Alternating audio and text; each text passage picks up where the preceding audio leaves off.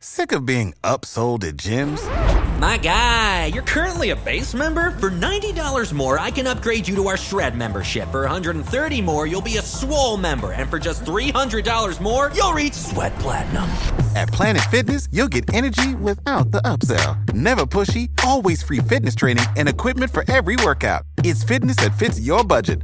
Join Planet Fitness for just $1 down and $10 a month. Cancel anytime. Deal ends Friday, May 10th. See Home Club for details. Lux presents Hollywood.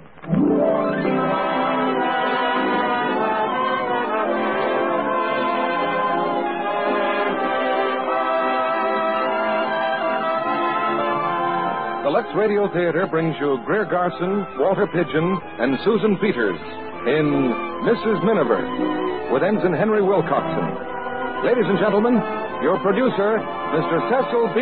DeMille.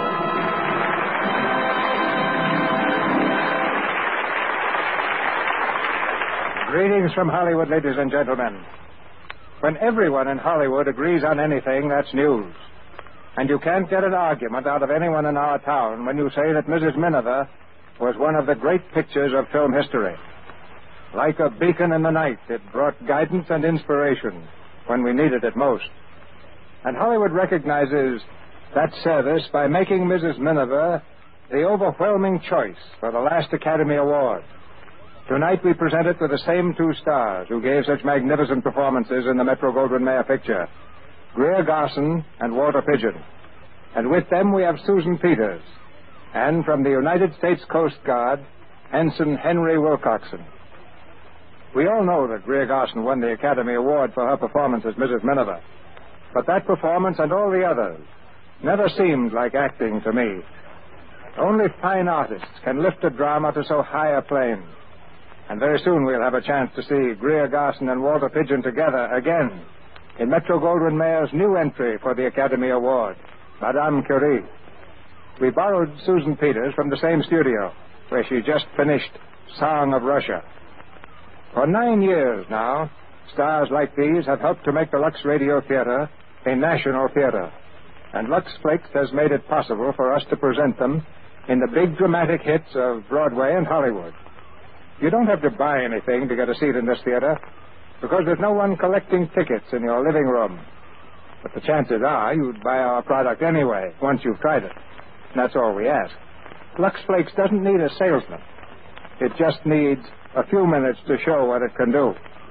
So right now, we can raise the curtain on the first act of Mrs. Miniver, starring Greer Garson in the title role, Walter Pidgeon as Clem, and Susan Peters as Carol, with Ensign Henry Wilcoxon as the vicar.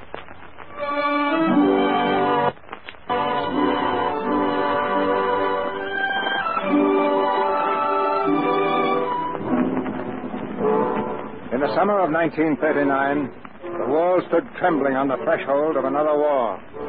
Guns bristled on the borders between nations, and in the capitals of the continent, the mighty armor of conflict paraded in a rumbling show of power.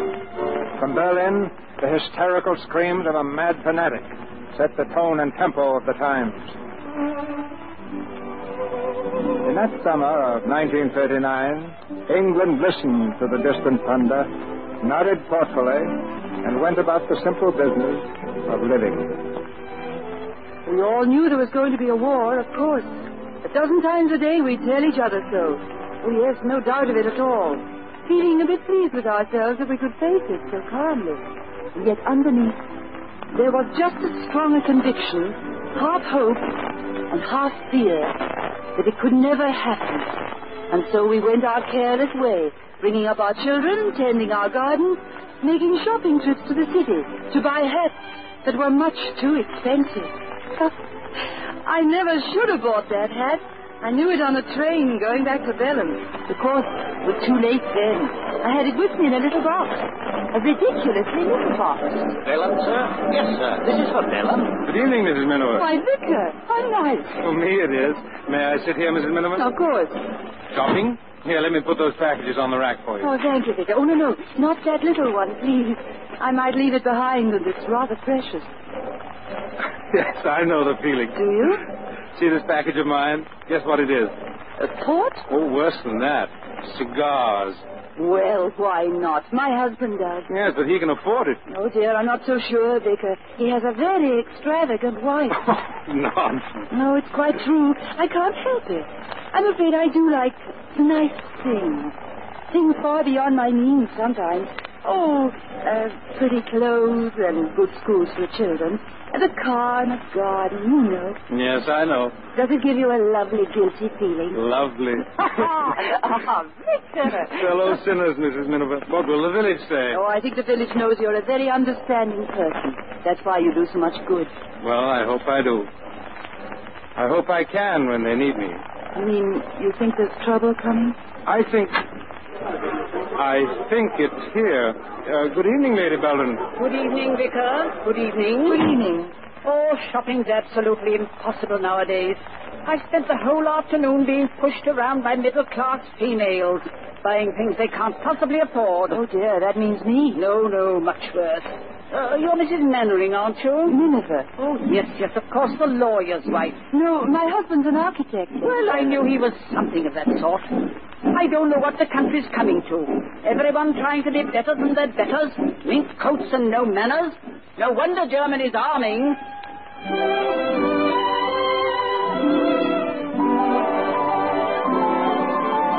Lady Belden talked all the way from London to Belem Station. Belem. It always gave me a little thrill of happiness to come home to Belem. It was no different from 100 other English villages, but to me, the air was cleaner and the flowers brighter in Belem than anywhere on earth. The flower beds around the little station were the personal pride of the station master, Mr. Ballard. Ticket, please. Oh, good evening, Mrs. Miniver. Oh, good evening, Mr. Ballard. Here's my ticket. Thank you. I was looking for you on the 5 o'clock. Are you too late, ma'am, to spare me a moment? I've got something to show you. Well, I am. It's something very special. Why, of course, Mr. Ballard. Do show me. It's in my office. Go right in, Mrs. Miniver. Thank you. Well, ma'am, there it is. What? I'm afraid... The rose, ma'am. The rose in the vase there. Oh, Mr. Ballard. You like it, ma'am? I think it's the most beautiful rose I've ever seen. I adore red roses. 'Tis said as Cupid danced among the gods, he down the nectar flung, which on the white rose being shed, made it forever after red. Oh, wherever did you find that? At a seed catalogue, ma'am. It's pretty, but it ain't true. What goes to make a rose, ma'am, is breeding and budding and fertilizer. And that's where you come in, ma'am. I? Oh, I've got to have a name for it. With your permission, ma'am, I'd like to call it the Mrs. Miniver. Oh. If you'll pardon me, ma'am. I've watched you go in and out of town for years now, and you've always had time to stop and have a word with me. And I've always waited for you to come home. But you remind me of the flower. Oh, it's a lovely compliment, Mr. Ballard. I'd be very happy indeed to have you name your rose after me.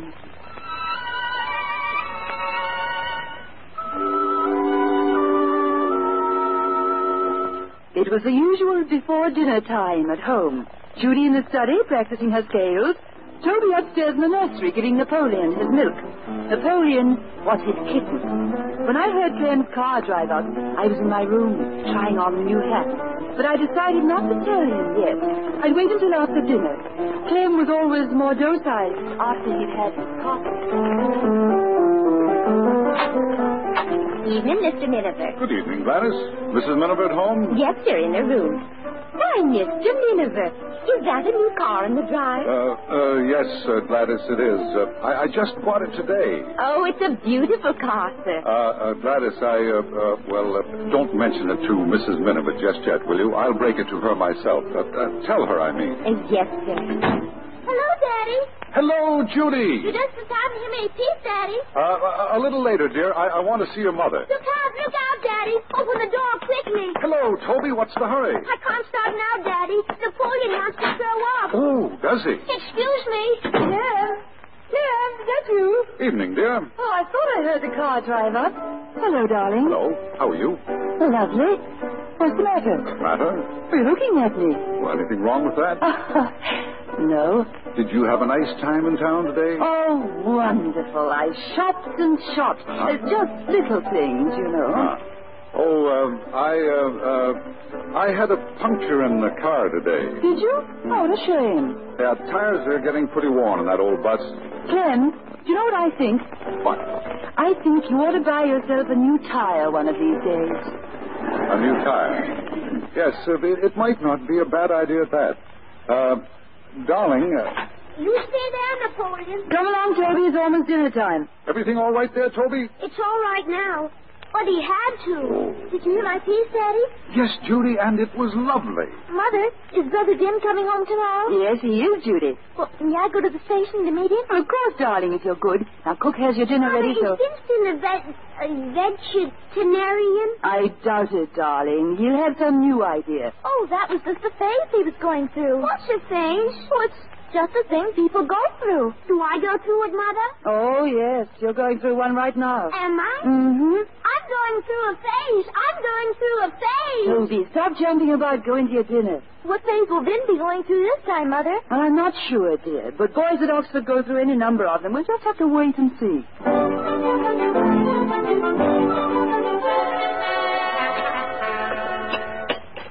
Coffee, Clem? Just another drop. Thank you, dear. Come in. I wanted to tell... Oh, I'm sorry. Go ahead, dear. No, it wasn't anything. What were you going to say, dear? Oh, nothing important. I just, about that new tire. Oh, well, they aren't so frightfully expensive, are they? No, but you see... I mean, a new tire shouldn't cost any more than a new hat, should it? A hat? Well, I just said hat. I might have said shoes or trousers or anything. Some more coffee, dear? No, I have some. Thank you, darling.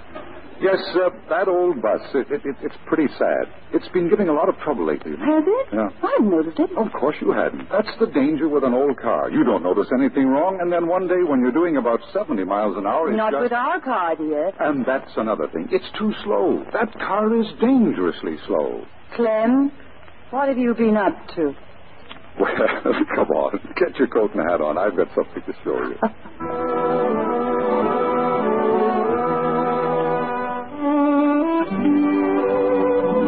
The hat problem was simplified after that. Just at bedtime, I took it out of the box and tried it on. Clem was sitting up in bed talking about the new car. I'm glad you like the car, dear. I was afraid you'd think I'd been a bit too extravagant. Oh, all of us have to be extravagant now and then, don't you think? Of course. It's fun. Don't forget to turn off the light, dear. Wait, Clem. Look. Huh? What on earth have you got on? A hat, darling. You like it? New? I bought it today. Isn't it lovely? Oh, not bad. I do think it does something for me, don't you? Yeah, it makes you look rather ridiculous, I think. Yeah. Well, maybe it's the nightgown. It doesn't quite go with it, huh? Oh, yes, so it's really very pretty. Good. Then I think it was worth the money. Oh, much? Not too much for people with a car like ours. You're pretty clever, aren't you? I hope you think so, darling. Hey, sit down here a minute. Let me look at you. You're really quite a beautiful woman, aren't you? If you think so, darling. I think you're even more beautiful than when I married you. Could that be? I don't see why not. I've had no reason to be. Huh. Well, put that silly hat away and get into bed. Don't stand looking at it all night. Oh, Clem, it's been a lovely day all round, hasn't it? Yes. Clem, I think we're very lucky people. Because we've got a new car and a new hat? Oh, much more than that. Because of Vin and Toby and Judy and each other. Yeah. Good idea. Good night, Clem.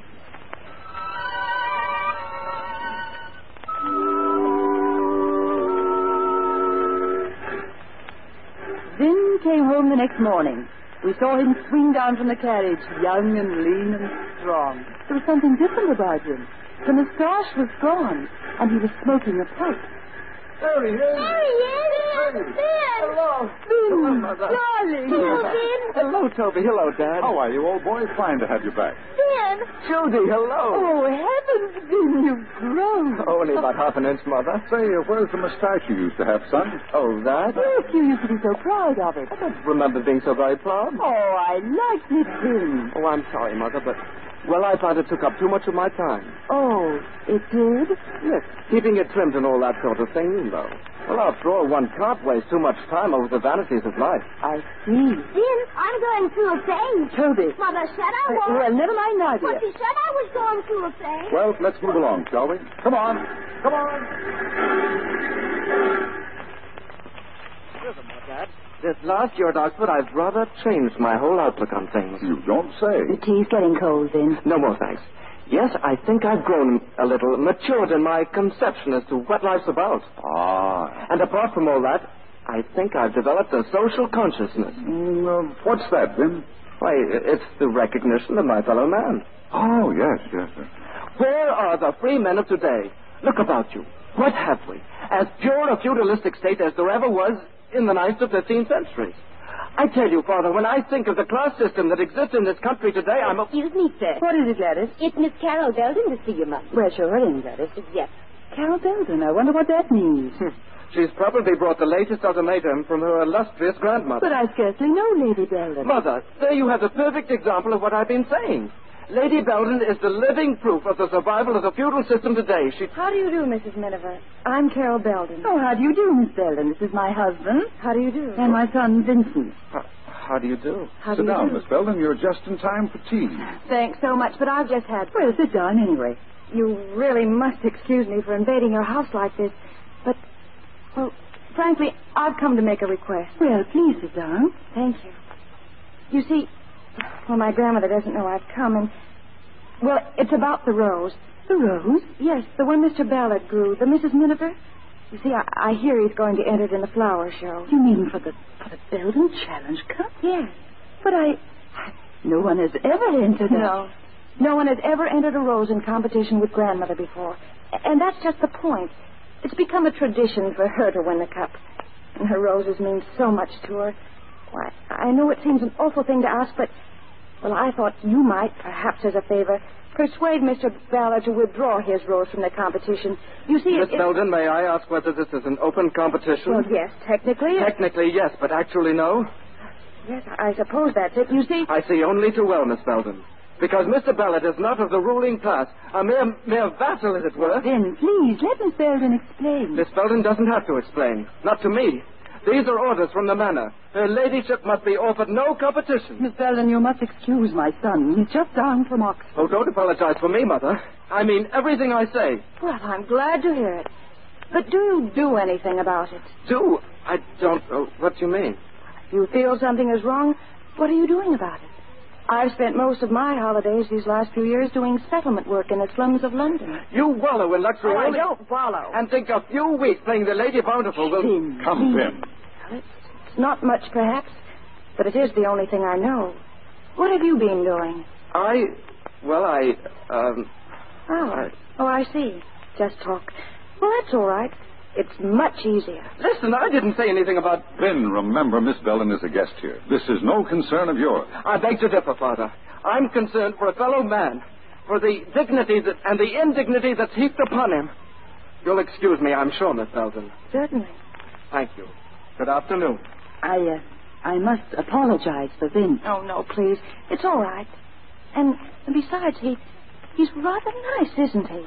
What? Really, you know, he's perfectly right.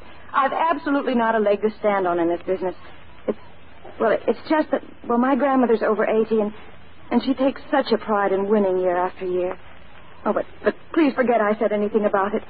Anyhow, I am glad we met at last. So am I, and I hope we'll see more of each other. I hope so, too. You'll be at the Sailing Club dance tonight, won't you? Yes. Of course. Good. I'll see you there, then. Goodbye. Goodbye, Miss Belden. Good evening, Mrs. Miniver. Oh, good evening. Hi, Holiday. How's the launch, Miniver? Running smoothly? I had her up the river yesterday. Seemed to be missing a little. Poor petrol, probably. Nothing up to standard these days. No. Well, good evening, Mrs. Miniver. Good evening. Then there's Carol Belden coming over. Doesn't she look lovely? And the sense of humor, too. I love the way she handled him this afternoon. Hello. Hello, Miss Belden. Enjoying it? Oh, yes, it's a wonderful band. How about a cordial? No, thank you. I was rather looking for your son. Oh, I'm sorry Vin's not here. No, he's suffering from an acute case of maturity. He doesn't dance anymore. Yes, but it'll pass. We give it a week or two at the outside. I wanted to tell him I was sorry about this afternoon. Oh, I rather think he wanted to say the same thing himself. It's a pity he's not... For you, Miss Belden, a note. A note? Oh, thank you. Will you excuse me, Mrs. Miniver? Of course. Certainly. Oh. Will you tell him I'll be right there, please? Yes, I will, miss. Secret? Well, I suppose it is. Do I scent romance? Well, it is intriguing. Is it that big Navy lad from Dartmouth? You'd be surprised.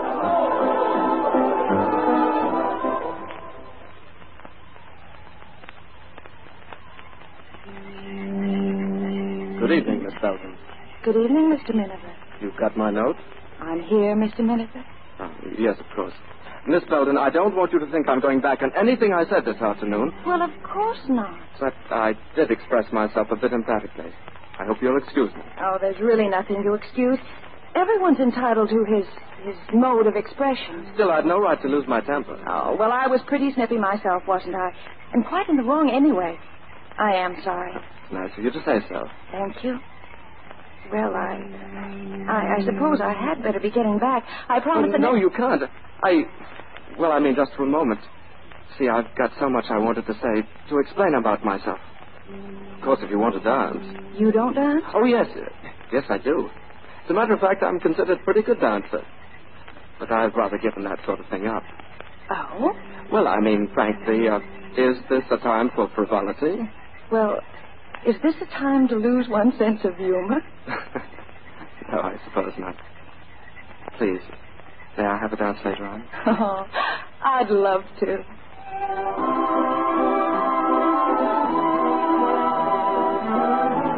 Hey, isn't that Vincent? Dancing with Carol Belden? Yes, that's Vincent. They look quite nice together, don't they? From his expression, I'd say he was having another phase.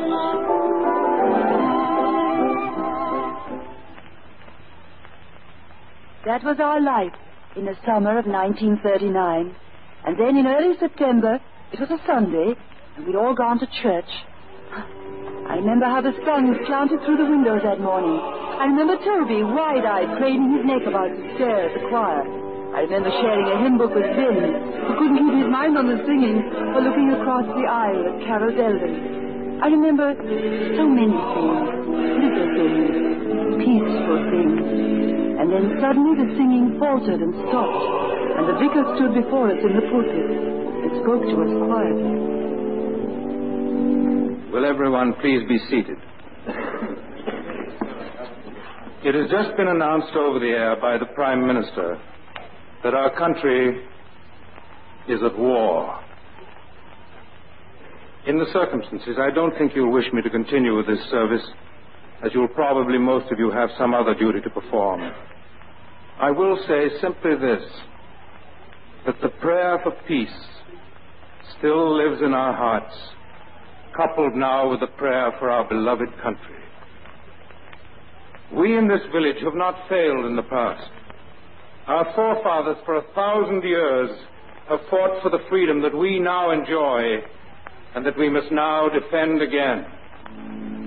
With God's help and their example, we cannot and shall not fail.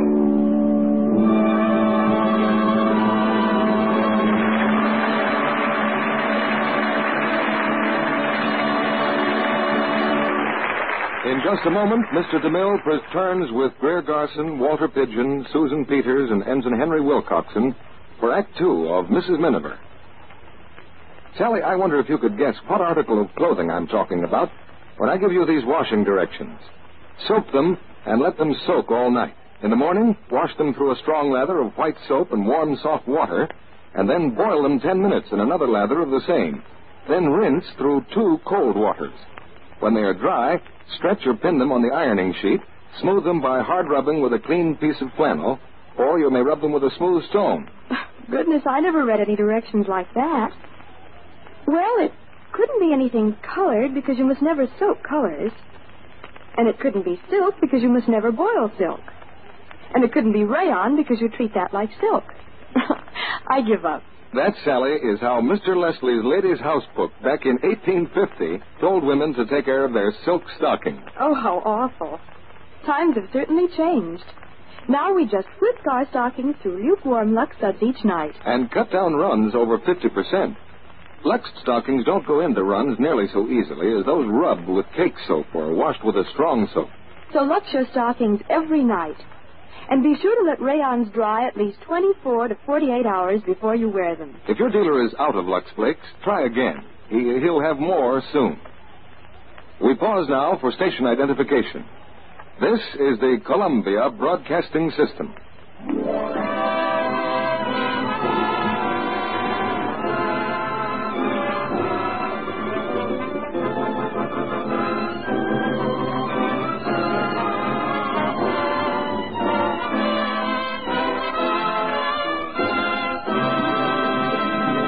Act 2 of Mrs. Miniver, starring Greer Garson as Mrs. Miniver, Walter Pidgeon as Clem, and Susan Peters as Carol, with Ensign Henry Wilcoxon as the vicar.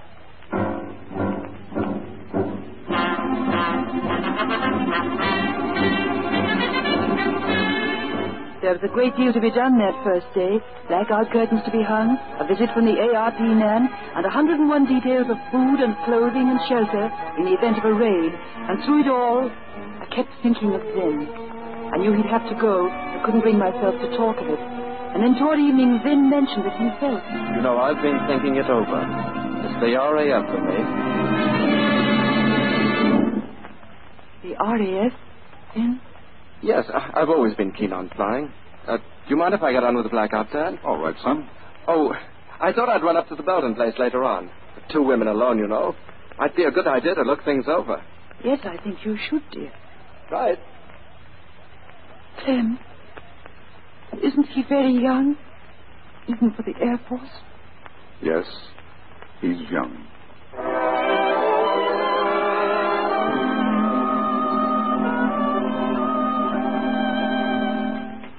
That night we went underground for the first time while the planes passed above. We had no way of telling whether they were our planes or theirs. Mr. Foley, the village grocer, was the ARP man for the district, and during the blackout, he paid us a visit. Got to be careful, Mrs. Miniver. One little crack of light like you were showing might lead the whole German Air Force straight to this house. Oh, dear. Well, it was lucky it was just you, Mr. Foley. Yes, indeed, Ma'am. Strictly speaking, you're liable to a fine of 40 shillings, but as senior warden, I think I can promise you'll hear no more about it. Oh, that's awfully nice, Foley. You've got a nice place here for storage. You ought to put in some tin food in case of emergency. Well, I Sugar now, sure to go up. Yeah, I've got some wonderful Demerara, 2-3 a pound. How much we say? 50 pounds, be enough? Well, really, I don't think make it 20 then. Do you like Bismarck herrings, Mr. Miniver? I hate them. Oh. Kipper snacks? Sardines? I got some lovely Italian sardines. Might not be able to get them later. You never know what that Mussolini's going to do. Well, we'll see. Well, there you are. All clear. They were ours after all. Oh, come on, Toby. We can go upstairs now. Is the war all over, Mommy? Oh, no, darling. This is just the first day.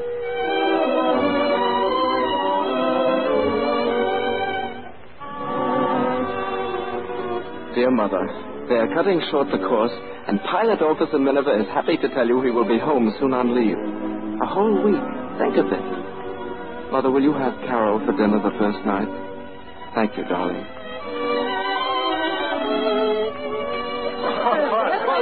No, you can't do it. Toby, don't bang your spoon like that, dear, please. Well, he makes a good-looking pilot, don't you think, Carol?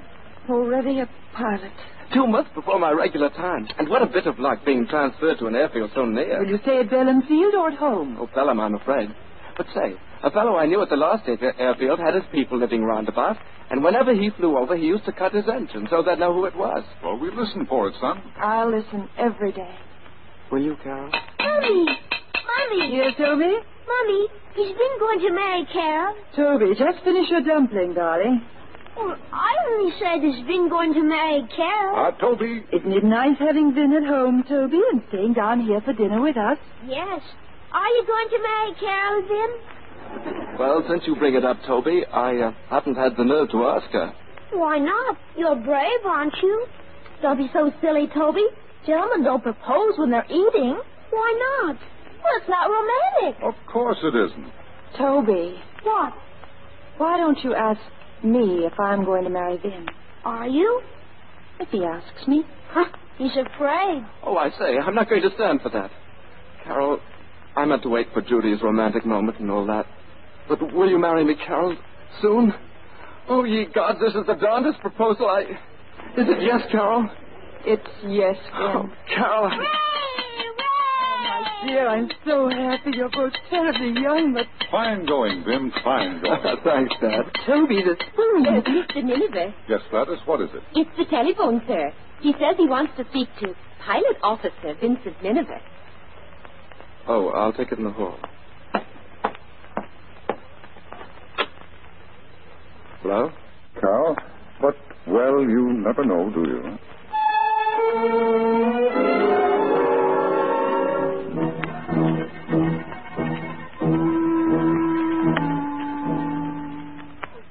It's a long time, Clem. I was worried. I stopped off at the club on the way back. They're talking about a German flyer who came down around here somewhere. We're organizing a search in the morning. Vin didn't say when he might be back. So he could, you know. Oh, yes, of course. Ken? I'll take it. Hello? Yes? Vin? What? Oh, emergency. I see. What is it, Clem? What is it? It's all right, dear. Is it Vin? No, it's only the river patrol. All right, old man. I'll come right over. You're not going out on the river tonight. I've got to, darling. They've called every man with a boat, he said. But what on earth can they want? Can't imagine. We're all to meet at Ramsgate.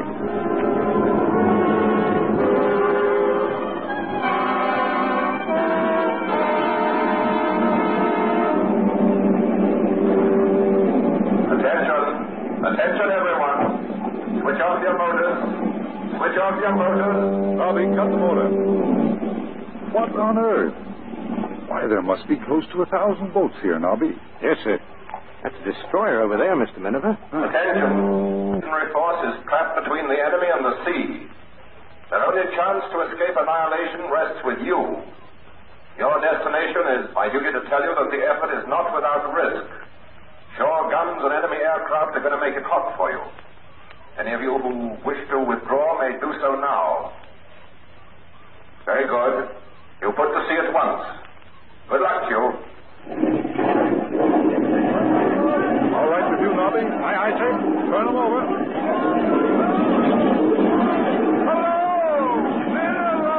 Hello there. See you at Dunkirk.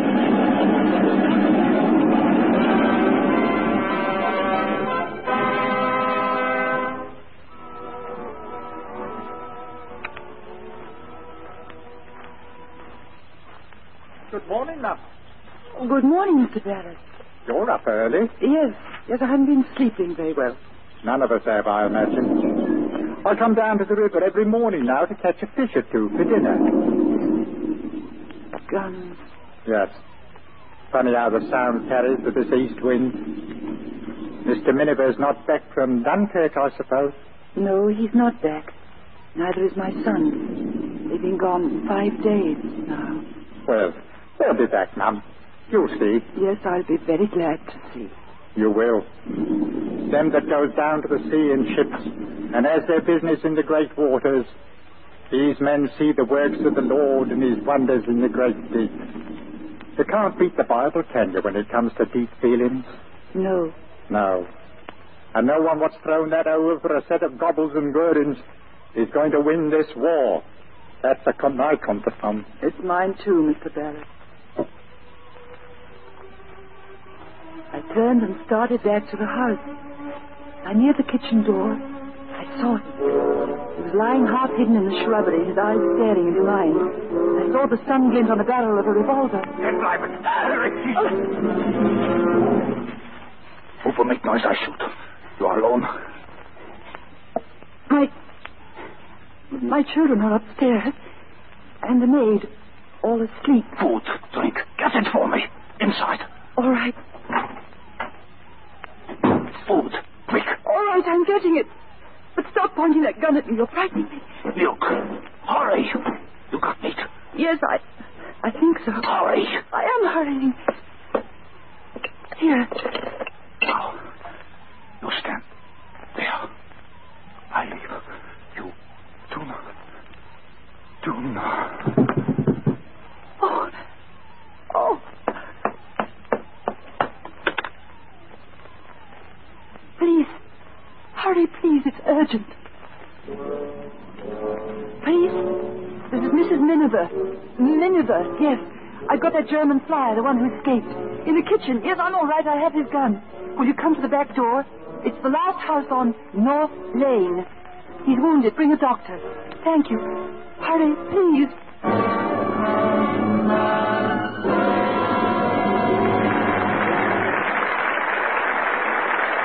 After a brief intermission, Mr. DeMille presents Greer Garson, Walter Pidgeon, Susan Peters, and Ensign Henry Wilcoxon in Act 3 of Mrs. Miniver. Libby Collins has asked two members of the audience to come up here and answer two timely questions. All right, Mr. Sutherland, will you step up to the microphone? And here's your question. Will it take more or less luck to wash several underthings together than it would to wash them separately? Less. Less is right. A thrifty way to make your Lux go further these days. Thank you, Mrs. Sutherland. And here's a big box of Lux Flakes that will do those undies each night for nearly 2 months. Now, Mrs. Max, here's your question. What type of underthings, popular in Grandmother's day, are back in favor this winter? Can't think of what it could be offhand. Unless... Could it be flannel? Right. Long red flannels. They started out as ski underthings, but are mighty popular now in homes where heating is a problem. And here's a box of Lux Flakes to keep your night things new-looking longer. Materials are so important these days and skilled workers so needed for war work that fewer new clothes are being made. Of course, you'll be able to get what you need, but it's more important than ever to take care of what you do have, to make it last longer. Luxing will help you. Don't waste Lux.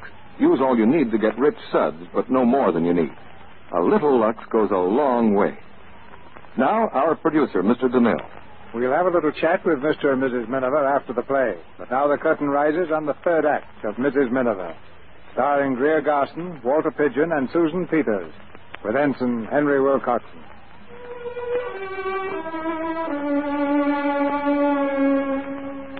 I knelt on the kitchen floor beside the German flyer, waiting for the police. After a while, he stirred and opened his eyes. I saw his hand reach out to feel for his gun. Revolver. Where's my revolver? I took your gun. I've called the police. Police?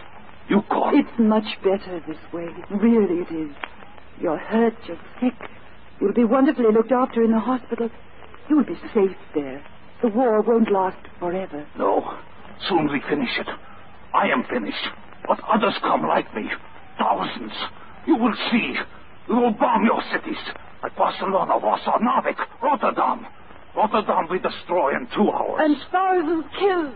Innocent people. Not innocent. They were against us. Women and children. 30,000 in 2 hours. And we will do the same thing here. Wir werden euch vernichten. Where is he? Where is he? Mrs. Miniver. Here, Doctor, here. It's his arm, I think. Take him to the hospital. All right, young fella. Come along. Lift him up, Joe. Mrs. Miniver, are you all right? Yes, thank you, Doctor. I'm fine. Good. And a good job, too. Oh. Oh. Who was that? Who was here, Mommy? No one, dear. It was just...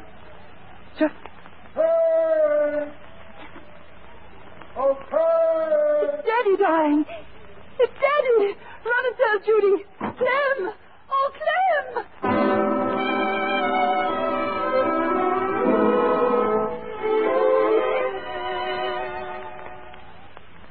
Clem, are you awake, dear? Oh. Say, did I hear you offer me some breakfast? 10 hours ago. 10 hours? But Vin ate it. Vin? Home? Home. Both of you. Good. Where is he now? He went up to Belden Hall to break the news of the engagement. Oh, I don't envy him that trip. Serves him right, though, for eating my breakfast. Anything left? Gladys is bringing it up. Oh, Clem, I'm so proud of you. Are you, darling? Well, that's nice. Come to think of it, I'm a bit proud of myself. What you might call a real bit of navigation. Oh, you know, darling, I'm almost sorry for you, having such a nice, quiet, peaceful time here when things are really happening. But that's what men are for, isn't it? To go out and do things while you woman folks look after the house. Yes, dear. Come in. I'm sorry, Mum, but I just remembered we ain't got any ham. What? You gave it all to that German pilot. Oh, well, never mind, Gladys. We've got some bacon, and Mr. Miniver likes that just as well, thank you. All right. Kay, what's all this about a German pilot? Oh, nothing, dear, nothing at all. What do you mean, nothing at all? Well, I just had a German pilot in for ham and eggs this morning, that's all. What? Say, what's going on here? Now, Clem, don't get excited. I'm just going to draw you a bath. I've had a bath, and I'm not excited. You had a cigarette? No, I don't want a cigarette. Was it the fellow they were looking for? Yes. But what did you do? Didn't he have a gun? Yes, he had a gun. Well, just took it away from him and called the police. Oh. You just took it away, just like that, huh? And then I suppose you gave him tea. No, milk. Woman, you're driving me crazy. Come in. What is it, Gladys? It's the old lady, Mum. Lady Belden. Lady Belden here? Well, all right. Tell her I'll be down in just a moment. Yes. Lady Belden? She's probably come to object to the marriage. Oh, dear. You know, darling, if I hadn't known that you'd taken that German pilot single-handed, I'd say you were scared. Would you? Hmm. Well, I am.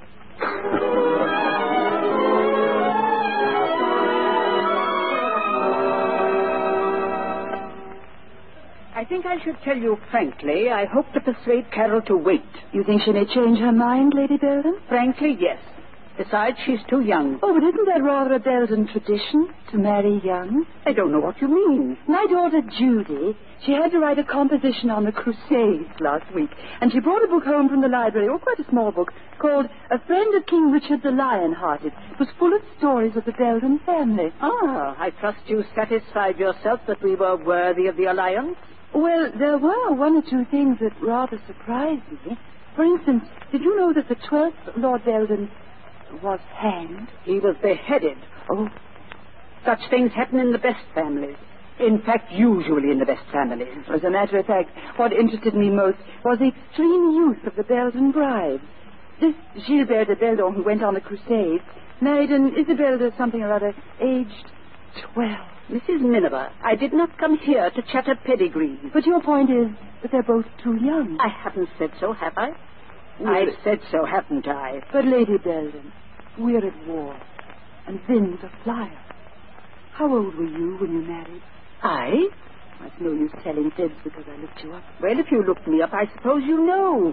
I was 16. 16. And did your parents approve? That's beside the point. Oh, forgive me. Is it? You married very young and without your parents' consent, and yet when Carol... Oh, but perhaps you regretted it. I did nothing of the kind. Well, then why? My marriage only lasted a few weeks. My husband was in the army. He was killed in action. Oh, I'm so sorry. Forgive me, I didn't know. I never regretted it, not for one moment. We married because we knew that might happen. But I don't want Carol to suffer as I suffered. Don't you want them to be happy? Even for a little while, the way you were? I was afraid you'd say that. Not that it matters what you say, or what I say either. You know that, don't you? You mean Carol will go her own way? She's my granddaughter. Well, then, why? Goodness knows I was beaten before I started. Oh, you don't mind terribly, do you? He is a nice boy. Yes, I see now where he gets it. You're pretty, too. No wonder that wretched ballad named his rose after you. Not that he's got a chance of getting the cup from me. Well, so long as we're going to be relatives, the least you can do is to offer me some tea.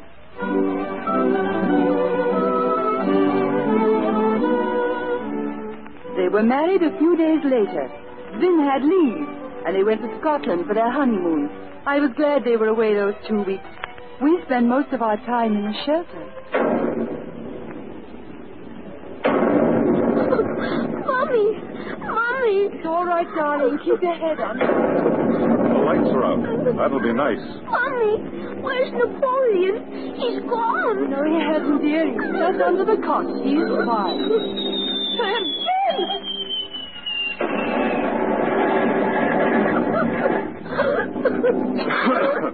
All right? Yes. Mommy.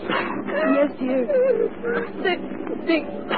They nearly killed us this time, didn't they? It's all over, darling. It's all over now.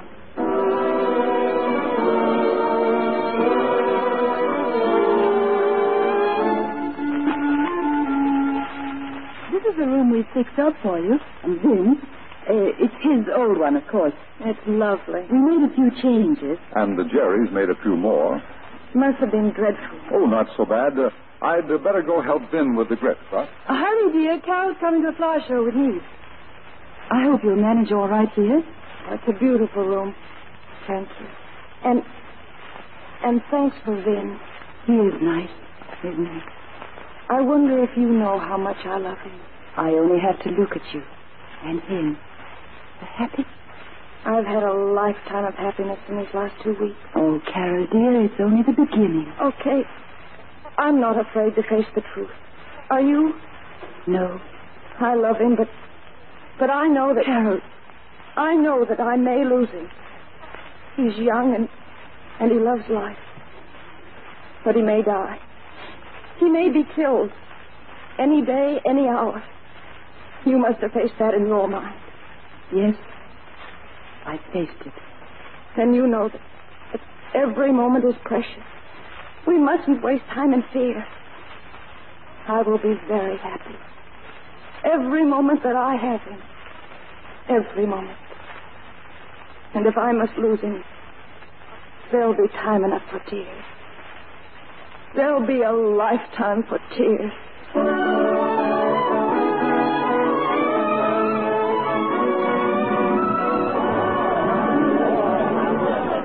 And now, ladies and gentlemen, I come to the final award. The Challenge Cup, given for the best rose grown in the village during the past year. The first prize, the silver cup, goes to Mr. James Ballard, our popular station master.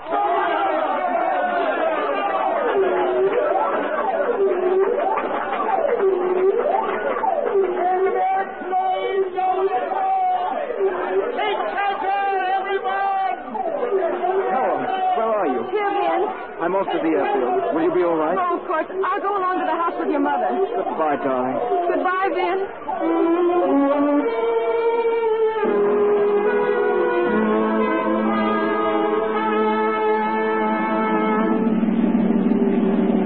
I wonder if Gladys will have sense enough to take the children into the shelter. Ken's off on patrol. Oh, she'll manage. Don't worry, Ken. Those planes, they seem to be fighting right over our heads.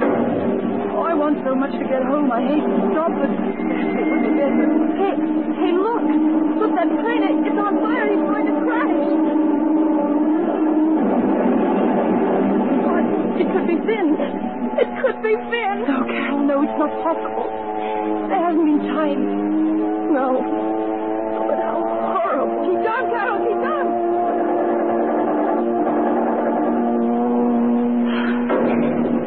Those were bullets. I was sure they hit the car. Oh, Carol, the village. Look at it. Oh, we must get back there. They need help. Carol.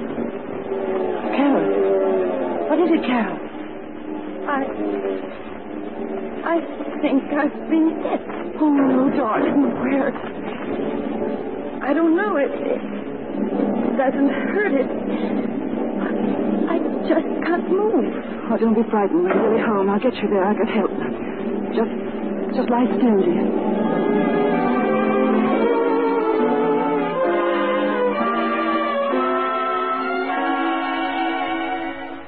Kay. Yes, dear. As I've called the ambulance. They're coming as soon as they can. Keep a coat over you, darling. They'll be here any moment now. Kay. You won't tell Vin. Of course not, darling. You're going to be all right. I know you are. Don't be frightened, sweetie. But I am going to be all right. I don't feel any pain. What is it? Can I get you something? No, but Don't go away.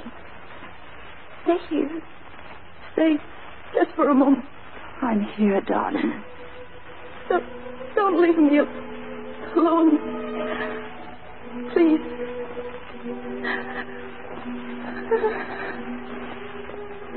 Carol. Carol. Oh, Carol.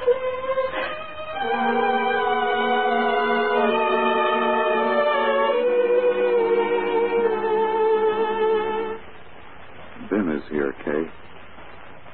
Ben. Oh, Ben, darling. It's all right, Mother. I know. Where is she? Ben, dear, won't you try and get a little rest? Where is she? In your room. I'll go up to her.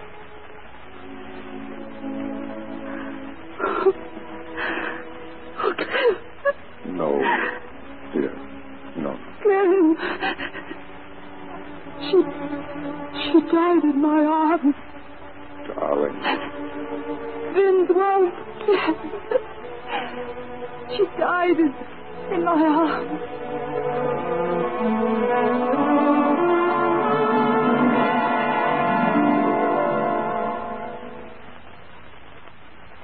We went to church the next Sunday, where the sun had slanted in the windows before.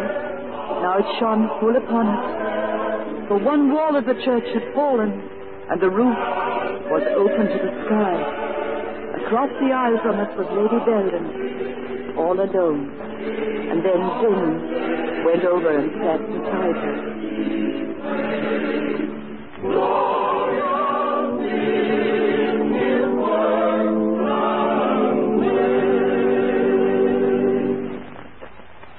We in this quiet corner of England have suffered the loss of friends very dear to us. Some close to this church. George West, choir boy. James Ballard, station master and bell ringer, and the proud winner only an hour before his death at the Belden Cup for his beautiful Minerva Rose. And our hearts go out in sympathy to the two families who share the cruel loss of a young girl who was married at this altar only 2 weeks ago. The homes of many of us have been destroyed, and the lives of young and old have been taken. And why? Surely you must have asked yourself this question. Are these our soldiers? Are these our fighters? Why should they be sacrificed? I shall tell you why. Because this is not only a war of soldiers in uniform. It is a war of the people, of all the people. And it must be fought not only on the battlefield, but in the cities and in the villages, in the factories and on the farms, in the home and in the heart of every man, woman, and child who loves freedom. Well, we have buried our dead, but we shall not forget them. Instead, they will inspire us with an unbreakable determination to free ourselves and those who come after us from the tyranny and terror that threatens to strike us down. This is the people's war. It is our war. We are the fighters. Fight it then. Fight it with all there is in us. And may God defend the right. Onward, Christian soldiers, marching as through one, with the cross of freedom,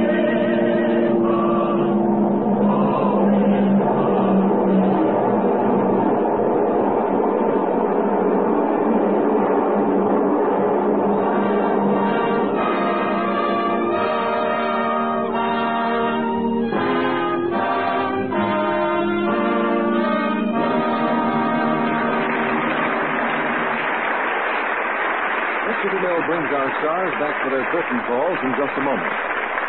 In these war days, there are many new problems, some big, others small, especially for the women who must make homes in all sorts of new places. Let's look in for a moment on a young wife keeping house in a trailer near her husband's army camp. It's after dinner. Here, honey, get away from that sink. I'm going to be the dishwasher in this family. The Army won't mind if my hands get red, but I don't want you to spoil yours with dishwashing, ever. Oh, silly. That's what you know about washing dishes. Nowadays, girls use Lux so their hands don't get rough and red. You just grab that towel. Yes, today's war brides are smart girls. They're meeting new people, going new places all the time, and they're not going to risk ugly dishpan hands. They use gentle Lux Flakes for dishes because it's so kind to their hands. Actual tests prove that just changing from strong soaps to Lux does away with red, rough dishpan hands. And this same gentle Lux care is thrifty, too. Lux goes further than the same weight of other well-known dishwashing soaps. Does up to twice as many dishes as these other soaps. So get a big box of Lux Flakes at your grocer's tomorrow. Use it for dishes.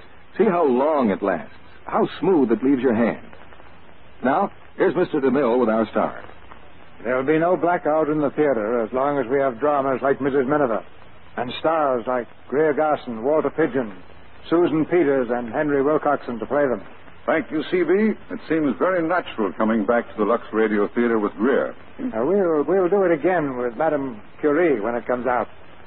You didn't have an ounce or two of radium left over, did you, Greer? Well, let's see. That'll be worth about $700,000. No, we didn't. But Greer does have a keepsake of the picture that I think she will always prize. She was presented with a ring. I hope a certain ensign in the United States Navy approved of that. I'm sure it'll be all right, Susan. The ring was given to me not by one, not by two, but by 50 gentlemen. In fact, the whole crew of Rip's electricians and propmen have worked on the picture. It's one of the nicest things that ever happened to me. Now, we've been hearing some very nice things about both you and Walter from listeners in the United States and Canada who saw you put glamour in the war bond business. Well, Walter is certainly working overtime as a salesman.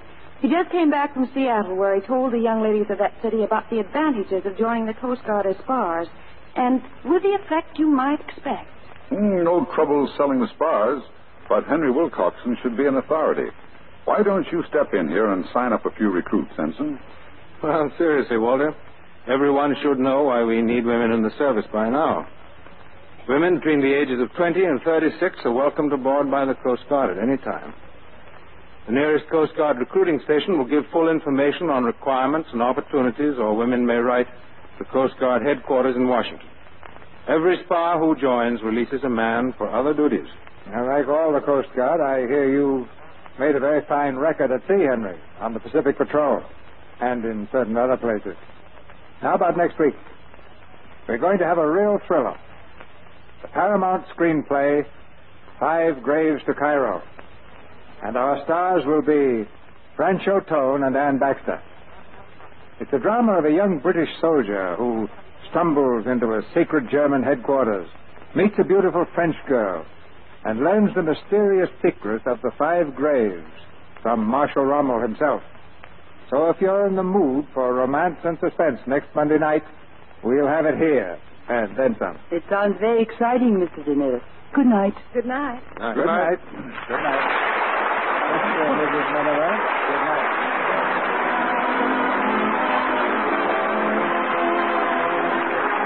Our sponsors, the makers of Lux Flakes, join me in inviting you to be with us again next Monday night when the Lux Radio Theater presents Francho Tone and Anne Baxter in 5 Graves to Cairo. This is Cecil B. DeMille saying good night to you from Hollywood. A special announcement for radio admirers of Mrs. Miniver. This famous character is to be heard starting next Friday, December 10th, in a series of half-hour programs to be broadcast at 11:30 Eastern Wartime every Friday thereafter. Make a mental note to follow the further adventures of Mrs. Miniver over this network. Heard in tonight's play were Richard Davis as Vin, Raymond Lawrence as Mr. Ballard, Gloria Gordon as Lady Belden, and Tommy Cook, Mary Lou Harrington, Dwayne Thompson, Alec Harford, Charlie Lund, Dennis Green, Fred Mackay, Vernon Steele, and Fred Warlock. Our music was directed by Louis Silvers. And this is your announcer, John M. Kennedy, reminding you to tune in again next Monday night to hear Francho Tone and Anne Baxter in 5 Graves to Cairo. I've been so tired and nervous lately. I wonder if I need vitamins. Well, madam, why take chances? Why not try a vitamin product? But first, read the label. Take a minute, see what's in it. Bims contain all the vitamins recommended by government experts in the balanced formula doctors endorse. 3 essential minerals also. Get Bims at your druggist today. Get that Bims feeling. Remember, it's BI for vitamins, double MS for minerals. Bims. This is the Columbia Broadcasting System. Sick of being upsold at gyms? My guy, you're currently a base member? For $90 more, I can upgrade you to our Shred membership. For $130 more, you'll be a Swole member. And for just $300 more, you'll reach Sweat Platinum. At Planet Fitness, you'll get energy without the upsell. Never pushy, always free fitness training and equipment for every workout. It's fitness that fits your budget. Join Planet Fitness for just $1 down and $10 a month. Cancel anytime. Deal ends Friday, May 10th. See Home Club for details.